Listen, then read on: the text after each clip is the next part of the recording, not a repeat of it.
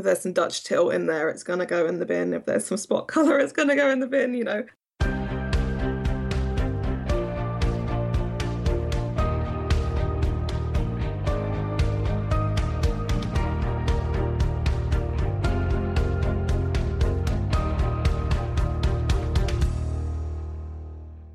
Welcome to the Way Up North podcast, an interview podcast by us at Nordica Photography, where my colleague Cole interviews the speakers coming to Way Up North 2015 in Stockholm. My name is Jacob, and we've made it to speaker number 3 now in this podcast series. This week's guest is Kat Williams, founder of Rock and Roll Bride, one of the largest wedding blogs in the world. She's got blue hair, and if you Google her, you'll also find a lot of photos of her in pink hair. And due to that badass hair and many other things, her online brand is perhaps the one that stands out the most out of all the larger wedding blogs out there. So she's done a great job with her branding, and we are very happy to have her present at Way Up North this fall. Hopefully we'll all get some concrete tips and ideas on how to get our weddings featured. We recorded Kat's podcast once, but partly because the audio quality wasn't very good the first time round, and also because Kat wasn't really happy with some of her answers, we decided to redo it the second time. And this time around the audio is much better and Kat is happy, so hopefully you'll like it.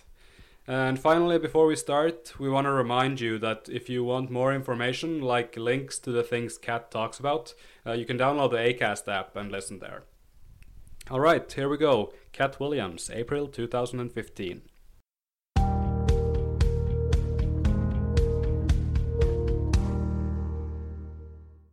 When you do something and then you think about it and I was like, that answer was rubbish. No, that's just great. No, it's good. I mean, the audio, it didn't turn out too great, to be honest. Okay. So it sounds really good now. So it's good for everybody. Second time lucky. So, Kat, who are you? I am Kat Williams and I run the blog Rock and Roll Bride. Rock and Roll Bride. Rock and Roll Bride. I also have a magazine and I run a workshop called the Blog Academy, which teaches bloggers or entrepreneurs how to use blogs and the internet in general to progress their businesses. So I have many hats. So you're a hardcore entrepreneur. I mean, I guess. And where are you right now? So I live in a town called Reading, which is very exciting. It's just outside London. And in Reading, I'm in my office, in my house, which is where I live and work. Why is Reading exciting? Well, there's probably one exciting thing about Reading, and that there's a rock festival that happens here every year. But apart from that, it's just a town. And is it a town that you grew up in?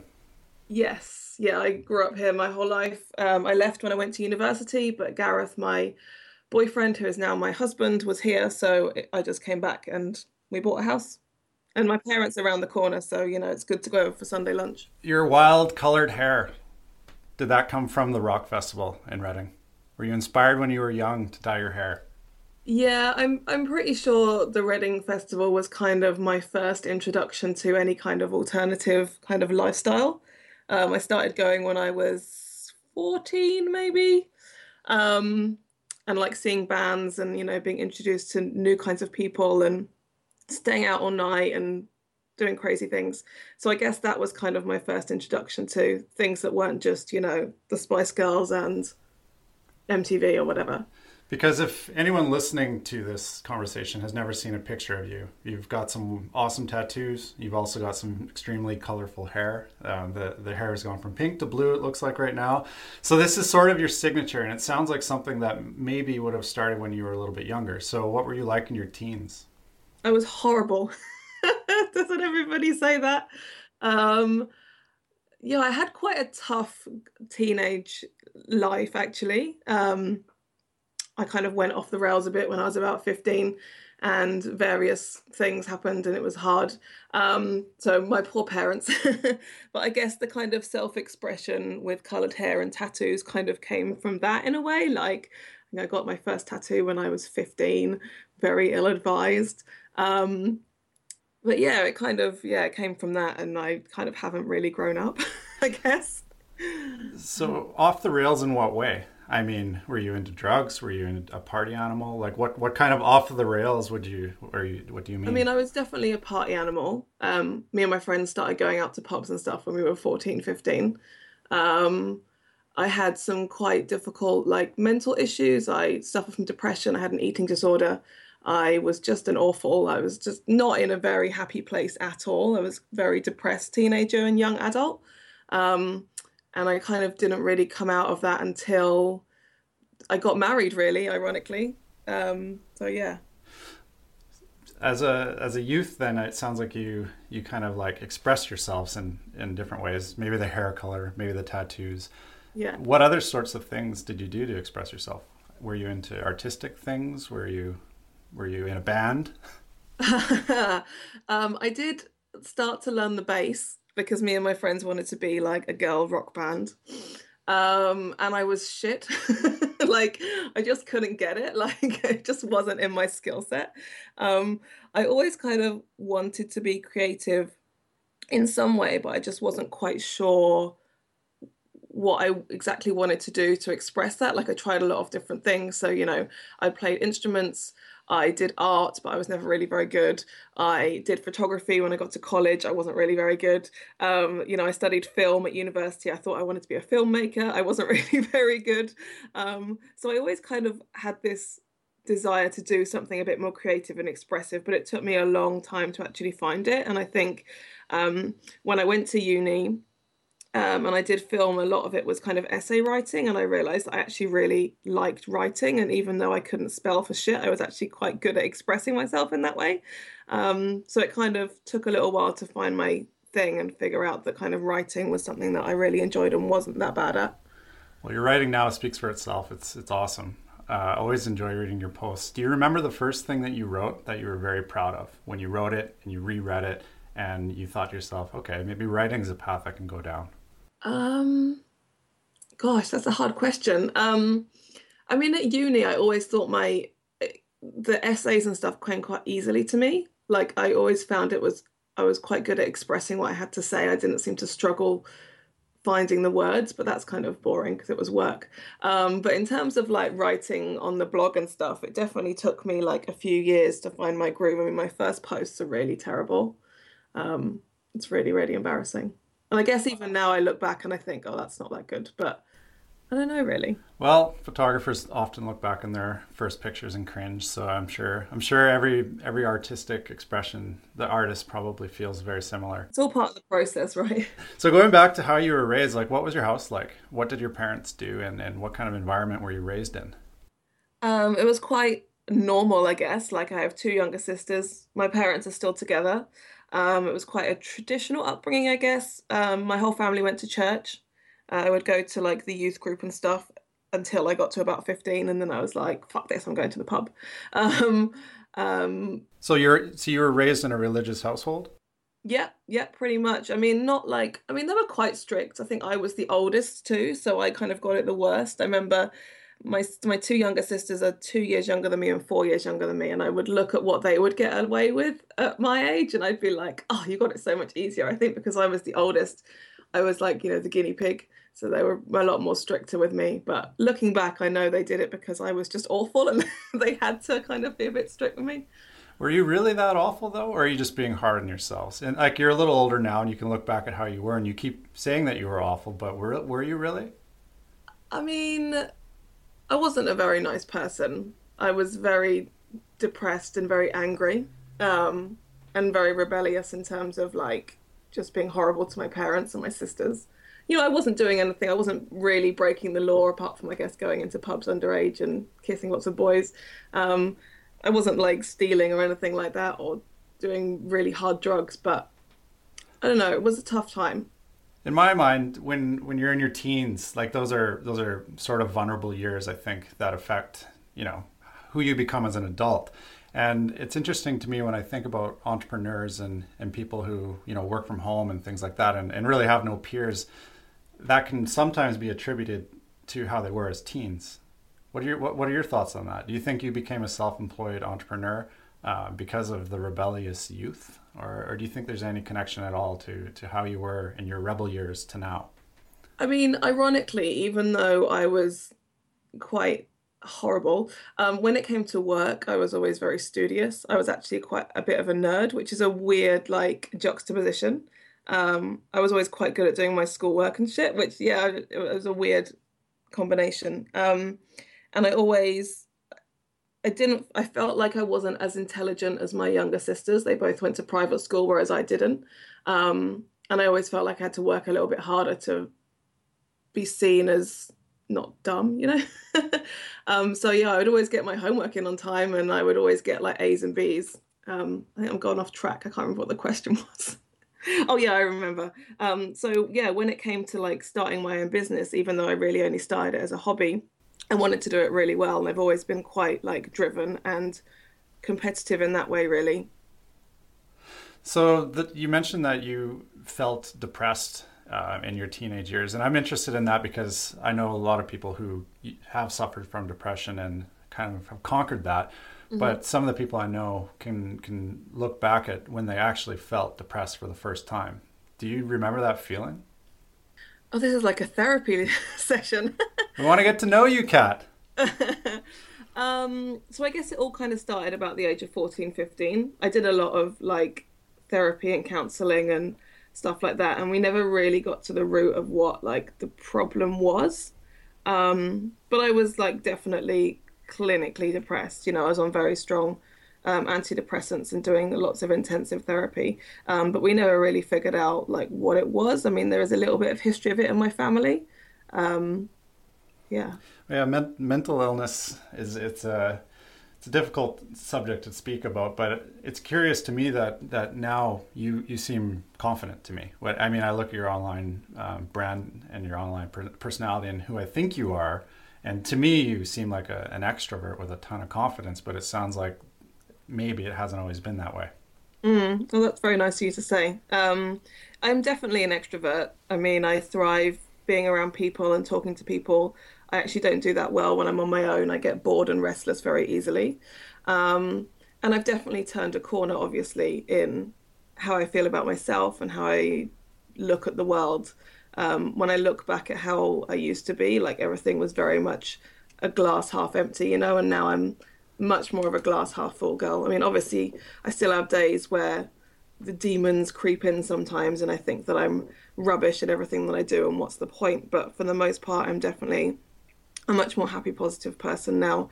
And I think that has come about because I have done a lot of work on myself. Like, as I said, I had a shit ton of counseling. And my husband, Gareth, is like just brilliant support system. And if ever, you know, I'd start sort of putting outwards that I'm looking depressed or whatever, he can pick up on it really quickly. And that's been really instrumental to me, really. And Gareth is kind of the main reason, I guess, that I got better. Like, I couldn't have done it without him, really. So that's beautiful. That's nice to hear. So we'll move away from this topic in a second. We don't need to keep going on about it. But now that you know yourself and you know how to sort of conquer the demons, if you want to say it that way, do you help others who might be feeling the same way, maybe at the age you used to be when you kind of were at your lowest? Like, are you an aid in counseling groups or anything like that? I'm not, no, but I always try. I write a lot of blog posts about like body image and not depression necessarily, but just like feeling, you know, relating it back to my audience who might be, you know, a bride getting married. And, you know, I will often put things on Instagram about, you know, you're beautiful or you don't know how great you are. And those are often some of the posts and updates that get the biggest reaction. I put a post up a few months ago and I'd been to like a fashion show thing and there was a person doing those metallic tattoos, like temporary ones. And she put one on my arm and I wanted to Instagram it. When I took the photo, I realized like I have quite a lot of scars on my arm from when I used to self-harm. And I realized that they were really obvious. And I opened up my like Instagram app to, you know, edit out the scars, like my Facetune app. And I kind of stopped myself and thought, you know what, if I put this photo up unedited and I kind of put a caption about how, you know, coming through adversity or how, you know, you're beautiful on the inside or something, that will probably help people more than just, oh, here's some cool thing I got given at a show. And it was one of my most liked Instagrams ever. I think it had like over 700 likes or something, which is a lot. So, although it's not really my main focus, it's something I definitely try and bring into my work occasionally. Not too much. I don't really want it to be the kind of thing that defines me. That's not really what my blog's about, but definitely on the odd occasion I will allude to it and try and help people in that way. Well, thanks for talking about this, because if I'm to be honest, I never would have called this. And as I said, I do follow what you do online, pretty much on all the channels, as most wedding photographers probably do. They should, at least. And yeah, I would never have guessed that the things you share stem from such a place. So that's cool of you to be so open about it. No worries. I think it's important to talk about, and yeah, as I said, it's not the thing I want to define me and my business, but it's something that I'm not ashamed to talk about when it's relevant, you know.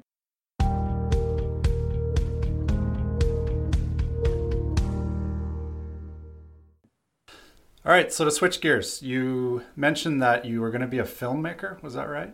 Or that was your aspiration, your dream, maybe when you were a teen? Is it? Yeah, I went to university and did film studies because I wanted to do something, either in television or film or something. I wasn't quite sure what, but it was something I was interested in at that time, yeah. Where did you study film? At Kent University in Canterbury. Yeah. Kent, England. So did you finish? The London of England. So did you finish a program? What kind of program was it? Was it a diploma or a bachelor degree or? Yeah, it was a Bachelor of Arts. I did finish. I got a 2-1. I was like 2 points off a first, which was again very annoying because both my sisters got firsts. Not that we're competitive at all. And after I finished it, obviously I had to get a job because I had to eat and pay bills, and Gareth and I wanted to buy a house. So I did kind of running jobs in London, like in Soho, administrative jobs in television studios and stuff. And then I got offered a job at a shopping channel, which is, not really the dream, but it was a full-time job. And considering what I was earning as a runner, which was like £10,000 a year, the pay was pretty good, and there was kind of space to progress. So I took that job and I did that for 6 years. And even though it wasn't really like the dream, a lot of people that were there because, again, it paid the bills. They really wanted to make, proper television or proper movies. But I actually really liked it, and the people there were really cool, and it was actually really fun. So I kind of fell into that in a way, and then I basically left because I started my blog and it took over.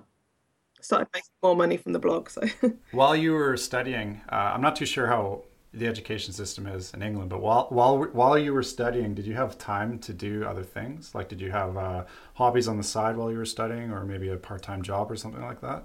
I worked in bars basically. I did have a lot of free time, but university was probably my toughest time mentally. In what way? And was it like academically challenging, or did you have things distracting you outside of the academic world? No, it wasn't that academically challenging.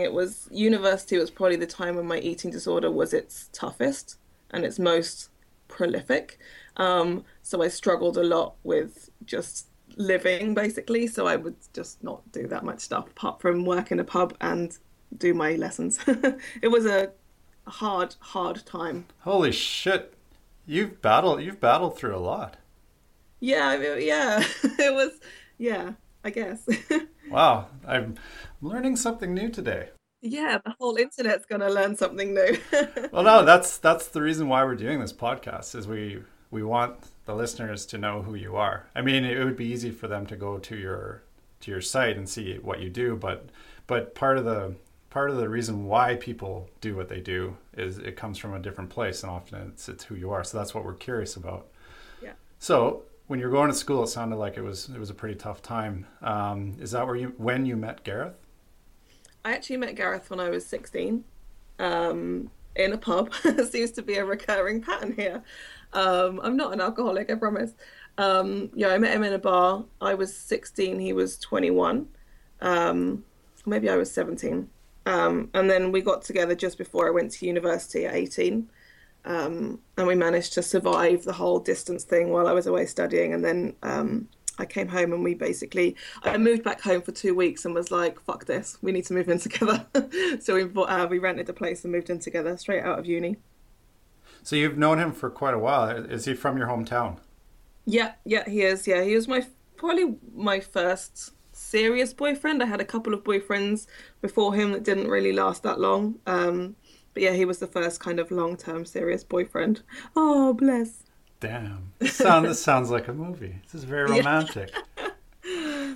So when you finished school, you mentioned that you got a job at a shopping channel. And if you like to shop, wouldn't that have been the dream job, to be involved in that world? You would think, but the stuff we would sell wasn't really the stuff I wanted to buy. What kind of stuff would they sell? It was like towels that were very, very popular, Egyptian cotton towels, and like these amazing globes made of gemstones, which were really expensive. And we had a limited edition pink one once, and now I really wish I'd bought it because it was so kitsch and so amazing. Like lots of crockery and horrible like ornaments and stuff. It was like for older people. Wow. So what I say wow because I'm picturing trying to watch this channel, and There's plenty of it on YouTube. It's amazing. I would need to drink quite a few beers to get settled into that, I think. It was actually one of those things because it was live, which is even better. So it was live like 16 hours a day. And it was one of those things that you would put on in the background and you would just like have it on. So like a log DVD where you're watching logs in a fire just burn pointlessly. Yes. It's like slow television. Yeah. So what was your role? Like you're the producer, you said? Yes, I was the producer. So I was kind of behind the scenes in charge of the ship. So I would produce 3 hours of live television a day, and I'd kind of sit at the back and like oversee the director and the vision mixer and the sound guy and the floor manager and the presenters and stuff and the cameras. And yeah, it was fun. I was in charge, which I like. So straight out of university into this job, that's a pretty good transition, isn't it? Yeah, I worked my way up. So my first job there was as like an assistant producer, a gallery assistant, an assistant producer. And I became a producer maybe after like 2 or 3 years. So yeah. So outside of money, because you mentioned you left that job because blogging made you more income, but like money aside, why didn't you stick with going down that path? Because to me, it seems like television and being a producer could have been a career that would have had a lot of fulfillment artistically. Yeah, I mean, it's a good job I didn't stay there because the shopping channel has shut down now, so I would have been out of a job. I mean, actually, I found the blogging a lot more creatively satisfying. I mean, yes, I could have tried to go down the, making other kinds of television route, but once I found blogging and I had that community there, and that kind of instant feedback and connecting with people online, which I'd always done. I was always very much into forums and groups on Flickr and all that kind of stuff, and connecting with people online was something that I loved doing. And I actually found blogging a lot more fulfilling and satisfying than the thought of working for the X Factor or whatever. So yeah, I actually decided blogging was the way forward for me at that point. And what year was this when you made the transition from being a producer to a blogger? So I went part-time in mid-2010, and then I left Bid TV completely in January 2011.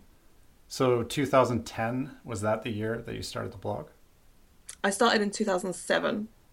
And why did you go ahead and start a blog about weddings? I basically started it because I wanted to have a place to kind of talk about my wedding, really. As I said, I was very much into forums and like groups on Flickr and things like that. And, what would have been, Facebook groups now. I just wanted to like chat to people online. And yeah, I just started like a free Blogspot blog to kind of talk about, these are my bridesmaid dresses and this is my wedding dress and this is the theme I'm having. And I found this wedding on the internet and isn't it cool? It wasn't supposed to be like a career or anything. It was just a place for me to talk about my wedding, which I think a lot of brides actually like to do. And yeah, after we got married in 2008, I decided that I didn't want to just stop doing it because, I was really enjoying blogging, and I had this very small community of people that would comment on my blog and I'd comment on their blogs. And this was kind of before most social media, so it was all happening on the blogs.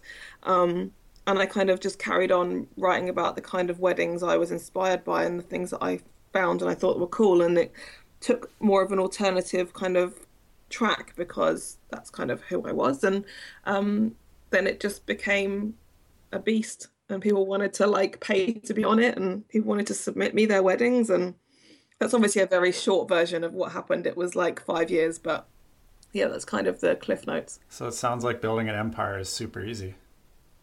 Well, no. I'm just kidding. Okay, well, when you started your blog, okay, it was 2007. It was blogspot.com, and you're creating posts about your own wedding. I'm curious, how do you make the transition from like your own wedding, like the wedding happened and now it's done? How do you make the transition from that to maintaining this interest in other people's weddings and continue to create content about other things in the wedding industry? Well, like everything, it seems in my life, it kind of happened by accident and very organically. Because at the end of 2009, I think, I was trying to put analytics on my site. I'm really untechnical, by the way. Like Gareth, my husband, has to do everything for me, like technically. Like I know how to type a blog post and upload pictures, and that's about it. I was trying to put analytics on my site to see how many people I actually had reading the blog, and somehow I managed to delete the whole thing, which was obviously very clever of me. The entire blog or the entire blog? Oh, like, no. To this day, Gareth has no idea how I did it. He's like, surely there was like 7 pop-ups that were like, are you sure you want to delete this? Are you sure? But I have a tendency to not read things and just click away wildly because I'm annoying like that. But yeah, I somehow deleted the whole thing, which was, awful. And I cried and I was like, oh, my readers won't be able to find me. And Gareth was like, look, if you're going to carry on doing this, you might as well do it properly. So we bought the domain, the .com. We switched over to WordPress because he said, oh, WordPress is better. It's, a better option than Blogspot. And I kind of had to start again. And we managed to pull some of my blog posts from Google Cache, but a lot of them were gone forever. And I'm actually quite glad because they were really mortifying. So that kind of moment forced me to reevaluate what I was doing. So it was like, I think it was the beginning of 2009 by this point. So it was like, look, I was married a year ago. I can't keep banging on about our wedding. I need to figure out what the point of this is. And so I kind of morphed it into more of a place to talk about other people's weddings and share inspiration that I was finding online, a lot of it in the States at that time, because the UK wedding industry was a lot further behind. And yeah, making it more helpful to other people. I found that when I was engaged, I would buy all the wedding magazines, but I found them quite boring and quite uninspiring and samey.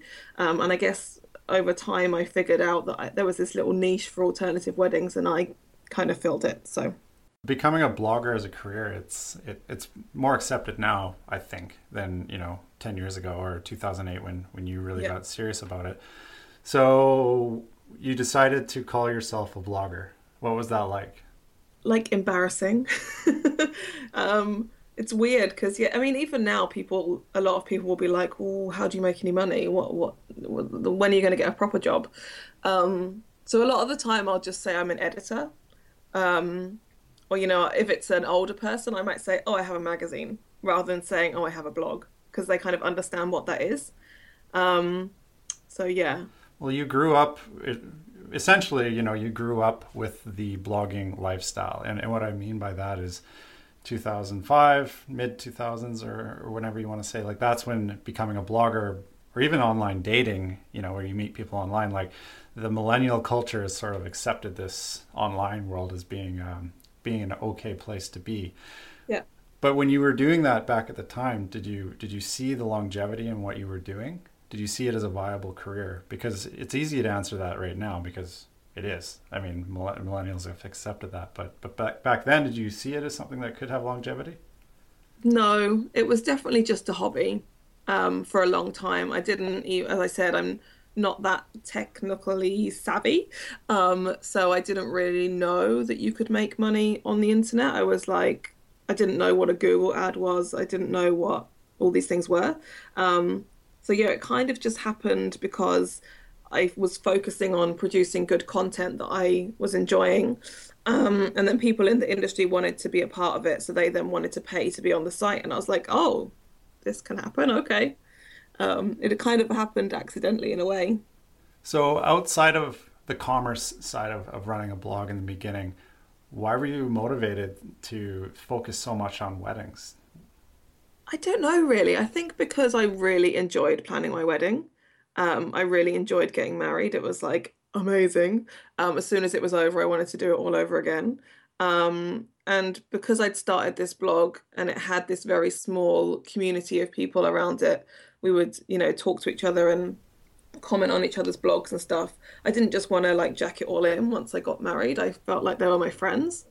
And it just kind of, yeah, grew very naturally from there. Did you look at other blogs that existed at that time and sort of draw ideas and inspiration from their business models?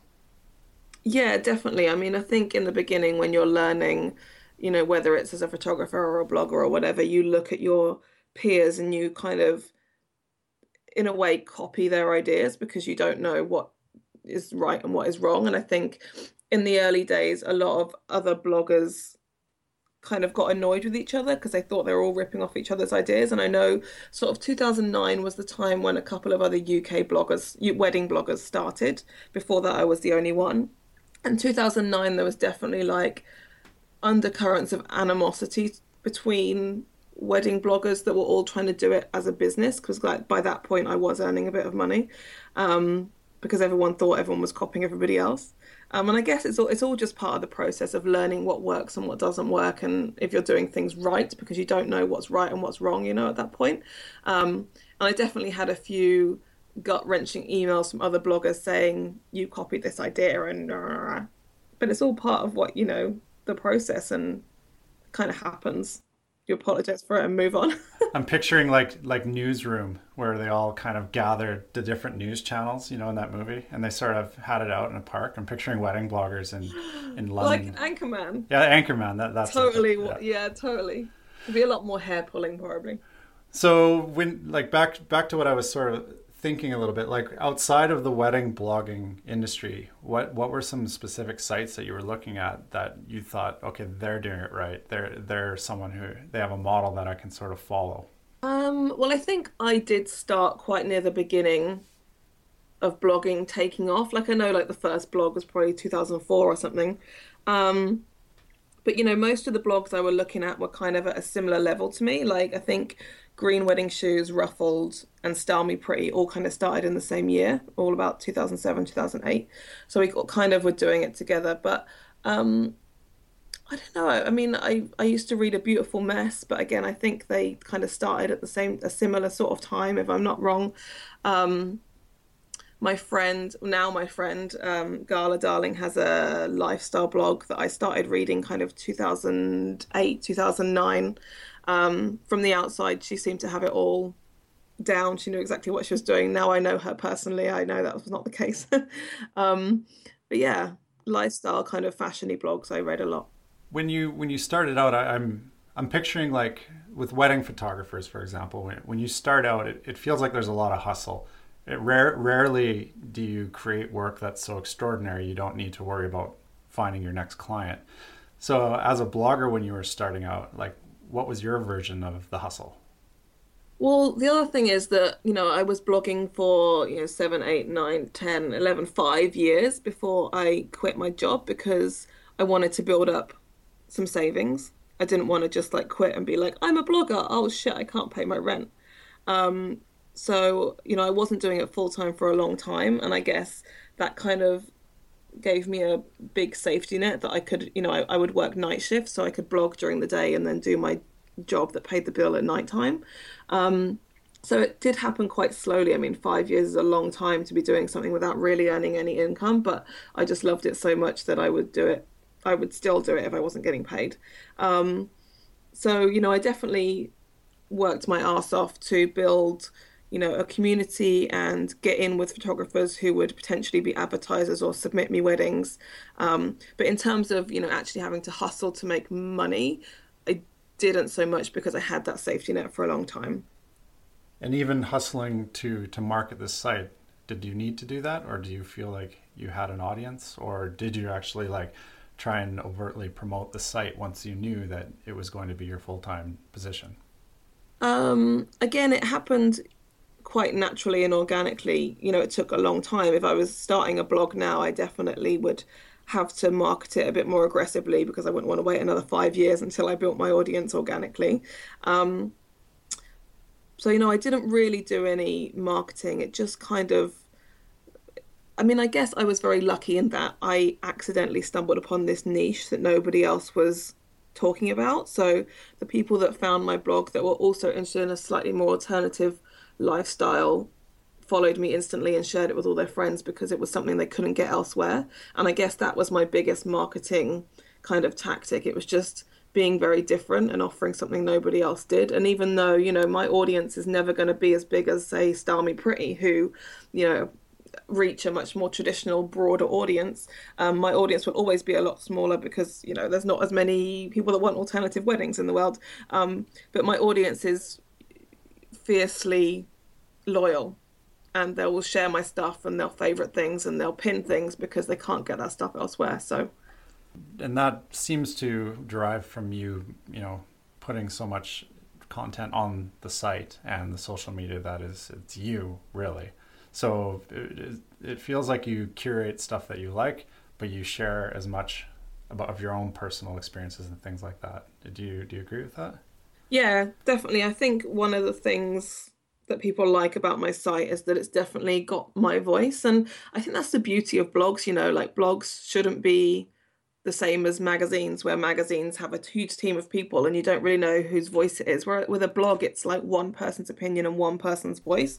And in fact, I think most of the big wedding blogs these days have all lost that because they've all got teams of people, and, that's fine and that's growth. And when you're thinking about your bottom line, maybe that's something they want to do. But for me personally, I'm very happy to keep it just me writing the stuff and curating the content and, doing my emails, and people appreciate that it's me and my voice. And that sounds a little bit egotistical, but that's kind of what I like about blogs.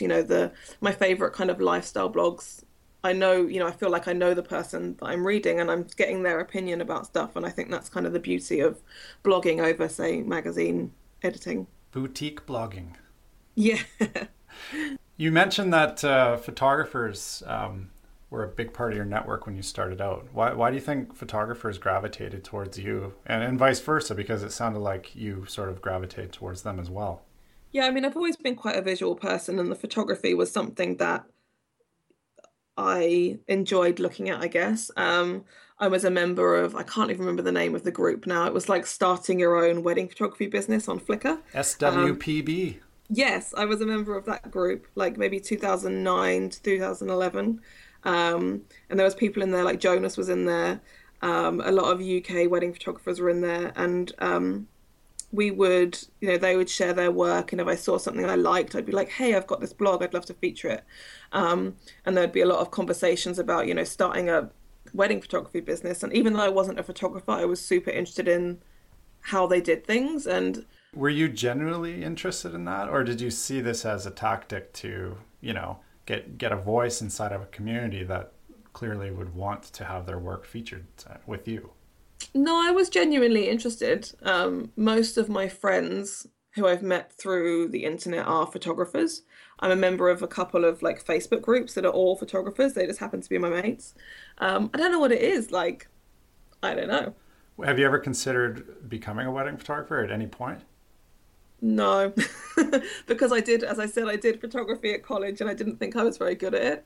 So after college and like once you have the blog on the go, have you ever posted your own work anywhere, or have you just kind of left that behind? Yeah, I got an SLR in like maybe 2009, and I started a feature on my blog called Photography Friday, and like every Friday I was going to post some of my own photos, but then I realized quickly that I didn't have that many interesting things to take pictures of.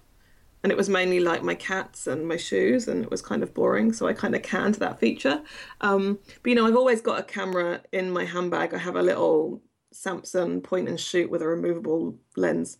Now I always have it in my bag, and I always try and make my Instagram photos, quite attractive. I'm very into photography, even though I don't really have a desire to be a photographer. I would rather, have a great photographer come along and shoot something I need shooting and know that I'll get great pictures and I can credit them and help them and whatever.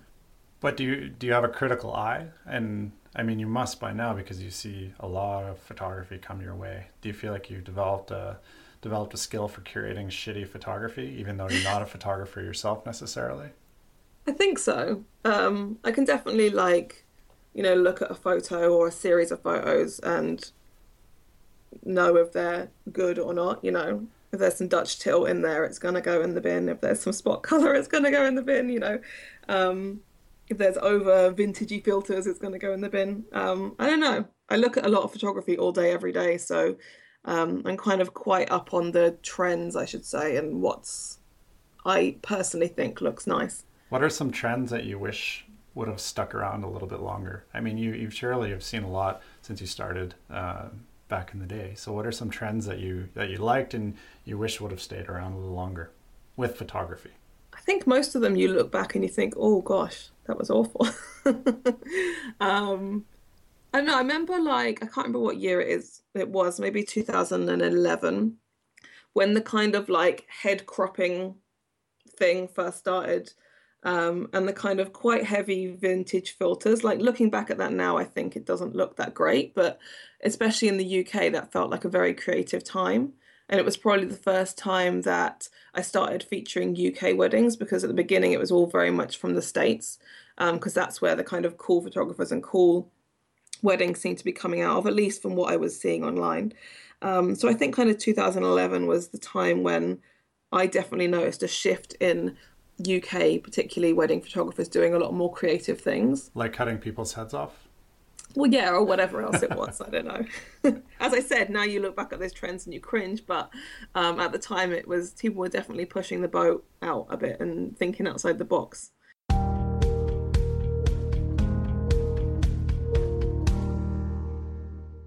So with the site now, it's grown to be quite large in the industry, probably one of the larger wedding blogs there are out there. Where would you rank its largeness? Like how big is your site? Is it the biggest wedding blog there is in terms of the numbers? I'm not talking about staff members or net income or anything like that, but as far as the general traffic goes, where would you rank your site? In the UK, I would say I was one of the top 3. In terms of worldwide, I would kind of put myself below Style Me Pretty ruffled green wedding shoes. Maybe kind of just underneath those, maybe. I mean, I don't know what everyone else's traffic is, but I can imagine that Style Me Pretty is millions and millions of people. You're holding your own then with the heavy hitters, but you're doing it on your own. As far as wedding blogs that are, done on their own, like what you're doing, are you the biggest in that area, would you say? Or are there ones that are still larger and sort of on the top of the totem pole? I don't think so. I think I'm probably one. I mean, I'm trying to think of any other wedding blogs that are just one, or I have Gareth as well, so 2 technically people just doing it on their own like that. And I would probably say that there aren't. As far as I'm aware, all the big ones have teams of people. So you're the biggest then? I don't know. All right. I'm curious, and I'm sort of so. I just want to hear you say I'm the biggest. I'm the biggest. I'm the best. Rock and Roll Bride rules. So, okay, with Rock and Roll Bride now, it is just you. And that's sort of what the direction I was hoping to take this a little bit. It is just you, but it is also so big that it's a brand upon itself at this point. Have you ever considered selling it? No. Or growing it or doing anything? Make the empire a little bit larger, but step away yourself.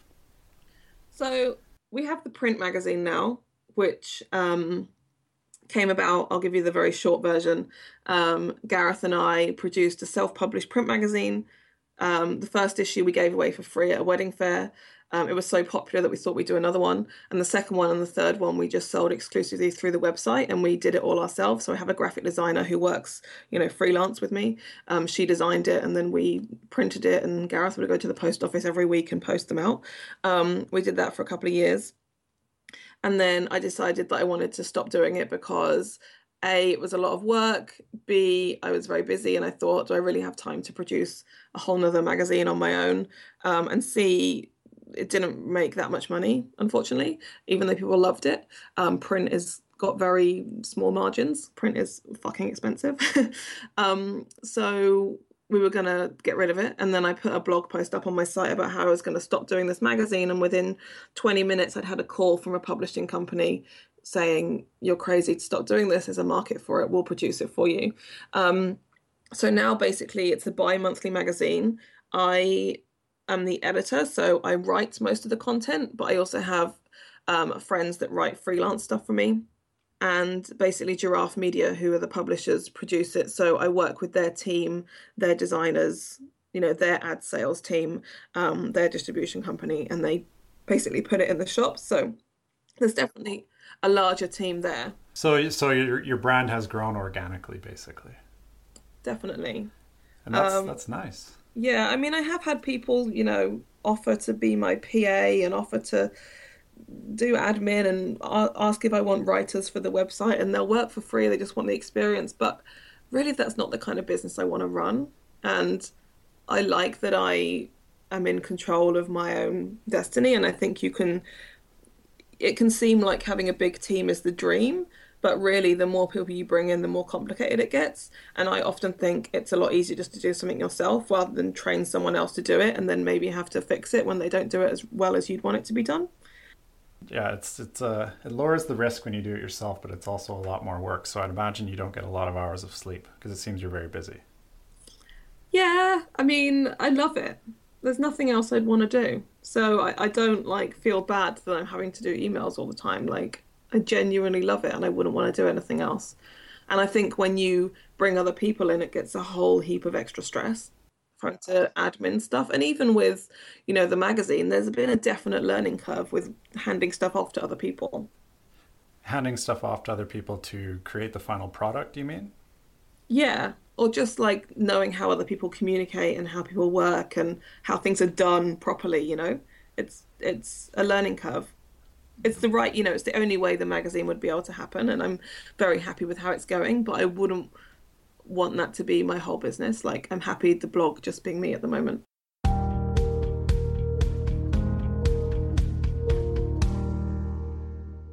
At the moment, you have Rock and Roll Bride, the blog, and you have Rock and Roll Bride, the magazine, and you also have Blog Academy, right? Yes. So for someone who's never heard of that, what is it? So Blog Academy is it started as a 2-day workshop. It's basically me and two of my blogger friends, Gala Darling, who I mentioned earlier. She's from New Zealand. She lives in New York. And she kind of runs a lifestyle blog where she writes about, her life and stuff, but also writing about self-love and empowering women and all that good stuff. And then Shauna Hyder, she is a graphic designer from Portland. She's my graphic designer. She was my graphic designer before we became kind of real life friends. All three of us kind of knew each other on the internet. Gala and Shauna had met in person a couple of times. We met in Vegas in 2012. I was actually there for WPPI, and I went to 2 talks, and the rest of the time I just hang out in Vegas because Vegas is awesome. And because we're bloggers and we all run blogs, we naturally just spoke about blogging all week. And we kind of were talking about, conferences and how there's, all these cool events like WPPI or WPPI used to be cool. Way Up North, I should say. That's the next WPPI. Yeah, man. I shouldn't say that yet, but, we have big dreams. But anyways, back to you. Yeah, it will be. But it wasn't there in 2012, so it was WPPI we were talking about how there was lots of stuff for photographers and other creators, but there wasn't really anything for bloggers or people that wanted to use blogging to grow their career. There were some big kind of blogging conferences, but they were very, grey and all about SEO and that kind of boring stuff and full of dudes. No offense, but the women wanted something fun and sparkly. So we were like, let's do a workshop. And I've been doing a workshop in the UK by myself, just a very small kind of afternoon thing. It was like a 4 hour long get together. Um, and we were like, yeah, we can totally do a workshop and we'll do one in New York and it'll be amazing. So we launched it and it sold out in a couple of days. We did it and we really loved it. And we were like, fuck, let's do another one. So we did one in London. We actually did two in London because the one in London sold out so fast. And then we just kept doing more basically because the demand was definitely there. And then this year in what month was it? God, January, the end of January, we launched an online version of the course. So we'd had a lot of people saying for years, ever since we launched, oh, I really want to come, but I have kids and I can't travel, or it's a bit too expensive, or I can't get the time off work. Can you do it online? And for a long time we resisted because we were like, oh, the real beauty is being in the same room together and, getting your questions answered and all that kind of stuff, getting that one-on-one feedback. But, we had so many people that wanted an online version that we were like, right, let's try and figure out how to make this happen. So we did, and we launched that in January, and it's been pretty successful too. So we now have two offerings, basically the same content, but one in person and one online. And this year our plans are to produce some more, mini workshops and different in-person events and stuff, all around kind of blogging and the internet and stuff. So if I sat down with the three of you at this course for a day, like, what would I leave with? What practical things would I leave the course with? So, yeah, we wanted everything to be really practical because a lot of the information you read about blogging is like, you need to have a Twitter and post consistently and all that obvious stuff. We wanted to give people really practical lessons that they could go away with. So we basically cover everything from, what your blog should look like layout wise and why, to what makes good content and why things are popular, how to write a really good about page. People seem to struggle with that a lot. The importance of great photos on your blog, when, where you can get photos you're able to use and where you can't. We have a whole big section on branding. Obviously, Shauna's a graphic designer, so she talks through the steps of building a brand. We talk about still life photography, about taking product photography. Will probably be a bit basic for actual photographers, but for people that aren't photographers, it's very useful. We talk about social media. We talk about making money, obviously, how you can make money through advertising, how you can use your blog to sell your own products, how you and why you might want to collaborate with brands. Okay, so you cover a lot of shit. A lot of shit. Yes. And at this workshop, I guess you call it a workshop, right? Yeah. What's your greatest contribution to it, like from Rock and Roll Bride? Like, what's your greatest strength? It sounds like you have the designer, for example, and her greatest strength would be the design. But what is your greatest strength? I think I'm quite good at giving the no bullshit answers to things. Like, I've been to a lot of workshops or events where it all seems a bit airy-fairy and arbitrary, and I'm quite practical. And I don't want to give people false hope and think that it's going to be easy and they just do this one thing, or they, go out and find themselves and they'll create this amazing blog. Like, there's a lot of practical things you have to do. One of the things we do in all of our live classes is we give people a report card on their individual blogs. So beforehand, we go look at their sites and give them some feedback of what they can do better and what, is doing good already. And I think that's really important that they get that personal feedback. Okay, listening to what you're saying here, the thought just struck me that you say that your greatest strength and greatest contribution would be the no bullshit angle. And then I thought back to your confidence level that you mentioned earlier when you were a teen. So if you combine your no bullshit and your confidence level, which wasn't that high when you were younger, sounds to me like maybe your greatest strength would almost be like a motivational speaker or someone who's good with psychology. And so leaving the workshop with the three of you, maybe you would be the one who contributes to a good mental state of people who want to have a blogging business. Maybe. I mean, I think Gala's actually better at me than that. She's, that's kind of what she does, empowering women and self-love and things like that. But yeah, I mean, I can definitely contribute in that way, but I think she's better at it than I am. I'm going to poke you a little bit more about this then, because I'm really curious. So no bullshit. That would be like your greatest strength, and that's cool. But like, what practical things would you bring to the table? Sounds like now you have a designer as one of the three members of the team, someone who's sort of an empowering women motivational speaker part of the team. So then comes to you again. What do you think would be your greatest strength other than no bullshit? Give me a no bullshit answer about what your greatest strength is. I think I've been doing this a long time. I've been doing it 8 years.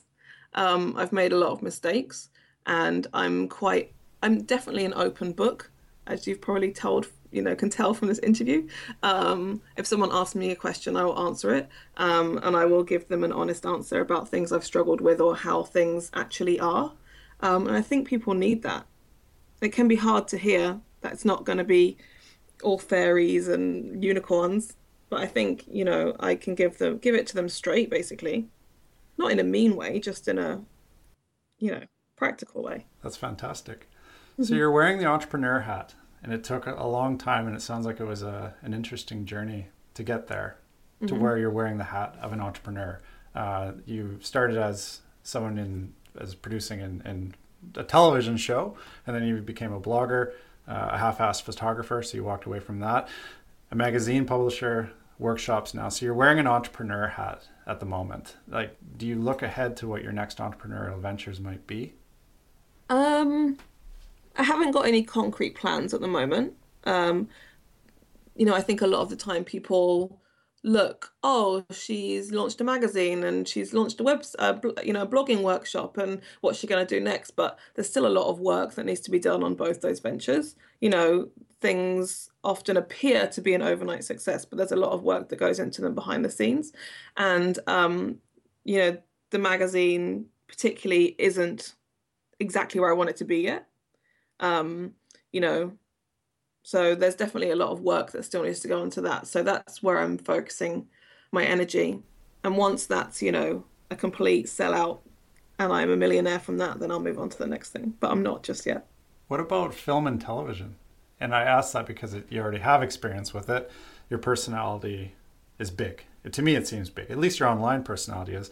And I've seen you on things like Airbnb's YouTube channel. So you dabble in those waters. Do you see a future for you in that area? It's definitely something I would do. I have had, production companies come to me and say, we love your blog. We want to turn it into a television show. We want you to be a presenter on a show about X. And it never turns into anything. Like, I guess the commission stage is tough. It's something I'd definitely be open for. It's not something I'm probably going to pursue myself. Not at the moment anyway. But if the opportunity came to me, I would go down that route, definitely. I don't want to be the next, big YouTube star. I thought you wanted it to be the next Oprah. the pink-haired British Oprah. We'll see. I mean, I wouldn't turn it down. Absolutely. So today, are you happy today? Yes. You're in a good state today? Yes. Beautiful. So you're coming to Sweden. Yes. What are you looking forward to about coming to Sweden?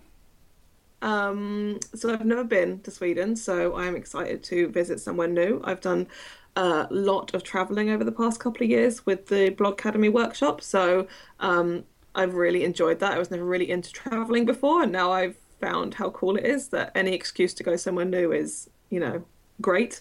So I'm just looking forward to being somewhere new and experiencing a different culture. I'm looking forward to listening to the other speakers. I have been to quite a lot of kind of photography-based conventions and workshops myself, so I always enjoy them. Even though they're not directly applicable to me, the lessons, I can always take something from listening to someone that I admire and seeing how they've done things. So I'm looking forward to that. I'm not really looking forward to standing on stage just yet. I'm still very, very nervous about that, but we'll see how it goes. I'm sure it will be fine. And afterwards, I'm looking forward to afterwards when I've done it and I'm like, yay, it's done. Well, it's only 500 people, so I'm sure you'll be fine. Oh, no pressure. It's only the biggest audience I've ever spoken to. Have you done a lot of public speaking? So I've done a lot, obviously, with the Blog Academy, but that's like 30 people, so it's a bit different. The first ever workshop I did there, I was, really, really nervous, and now it's a piece of piss. I I've done a few things. I've done some panels with Cosmopolitan magazine. I did a talk with the British Journal of Photography, which is actually my first ever public speaking job, which is like, well, it's no pressure. Yeah, the biggest audience I've done is probably 200. I was in Germany last year, at the end of last year, talking to people in the wedding industry there about blogging, and that was very nerve-wracking because of the language barrier as well. But it was fine. People seem to like it, so. So one question that came to mind was your whole world sounds, or not your whole world, metaphorically, your whole world is blogging. Do you really believe that blogging is that vital for running an online business now? I do. And I think the problem is, especially if you're not a full-time blogger, like you're a photographer, for example, you're very busy doing everything else that comes around with that. And blogging is the thing that goes down the bottom of the pile. And it's a lot easier to upload things to Instagram or upload things to Facebook. But the problem with that is you don't own that. Facebook could shut down tomorrow and all of your marketing would be gone. And I think by having your own blog and your own little corner of the internet that you can completely control, it's a better way of doing it. I mean, you should do all the other things too, but I think the reason people put it off so much is they don't get the instant response that they get from, say, putting something on Instagram, in terms of likes or whatever. People might read your blog but not bother to comment. In fact, they probably won't comment these days because most people don't ever bother to comment on blogs. So it feels like you're just putting things out into the ether for no reason. So I think that's a big hurdle for a lot of people, but I think it is really important to have your own blog or website where you upload your own work, and you never know what might happen to these social networks. They might go the way of MySpace. Couldn't you say the same for WordPress? Or, for example, I mean, that's who you host your site on, I think, but couldn't you say the same for these types of platforms? I mean, my blog is hosted on the WordPress software. Yeah, that's right. And you probably have a host like Bluehost or HostGator or something like that. So that's the actual host.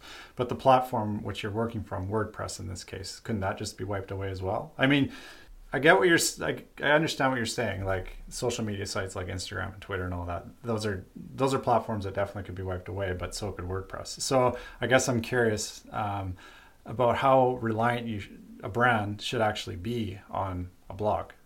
Is it as important as you're saying, do you think? Or are there other channels equally as important that you can vouch for? I mean, I think you shouldn't put all your eggs in one basket as well. Like, it's good to spread yourself across all these different networks and places to promote yourself. But yeah, I mean, if WordPress went tomorrow, I would still own my content and I could, put it back on my own, my own website with a different software. All right, fair enough. How has creating content changed for you since you started? And what came to mind just now was long form content. Like do you see yourself doing that, or do you feel like this high frequency of blogging that you have been doing is a path you'll continue going down? Sorry, can you ask the question again? I'm curious about like long form content, like a Vice magazine editorial, for example. Like long form content to me is something that a viewer would expect to come in a lower frequency, but maybe the content itself would be more meticulous and valued, if you want to say. So that's what I meant. Yeah, 100%. Like, I blog like twice a day. Most of them are just real weddings, which don't take that long for me to do. And at least once a week, I try and do a longer form advice post. Those are the kind of posts that take more time to do and more effort to do, but they're the ones that get the most engagement. Because people ultimately go to blogs and the internet because they want to be helped with things, and inspiration will only take you so far. Those kind of more advice, longer form blog posts are the ones that really build your audience and keep them loyal, and they are the hardest to write, but they are the most important. And I think, if someone is struggling for time with blogging, then even if you're just blogging, once every 2 weeks and it's a really good helpful post, that will get you further than blogging every day and it being just crap.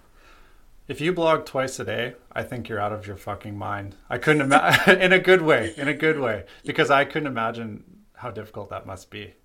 I mean, yeah, but that's what I do. I'm not out shooting weddings at the same time. I'm just blogging. Fair play. All right, Kat. Thank you very much for speaking. I won't take too much more of your time. I know you're a very busy lady. That's fine. Thank you for having me. But we're very much looking forward to having you in Sweden. And say hello to Gareth. I will. All right. Well, thank you very much for this conversation, Kat. Thank you. Bye. Bye-bye.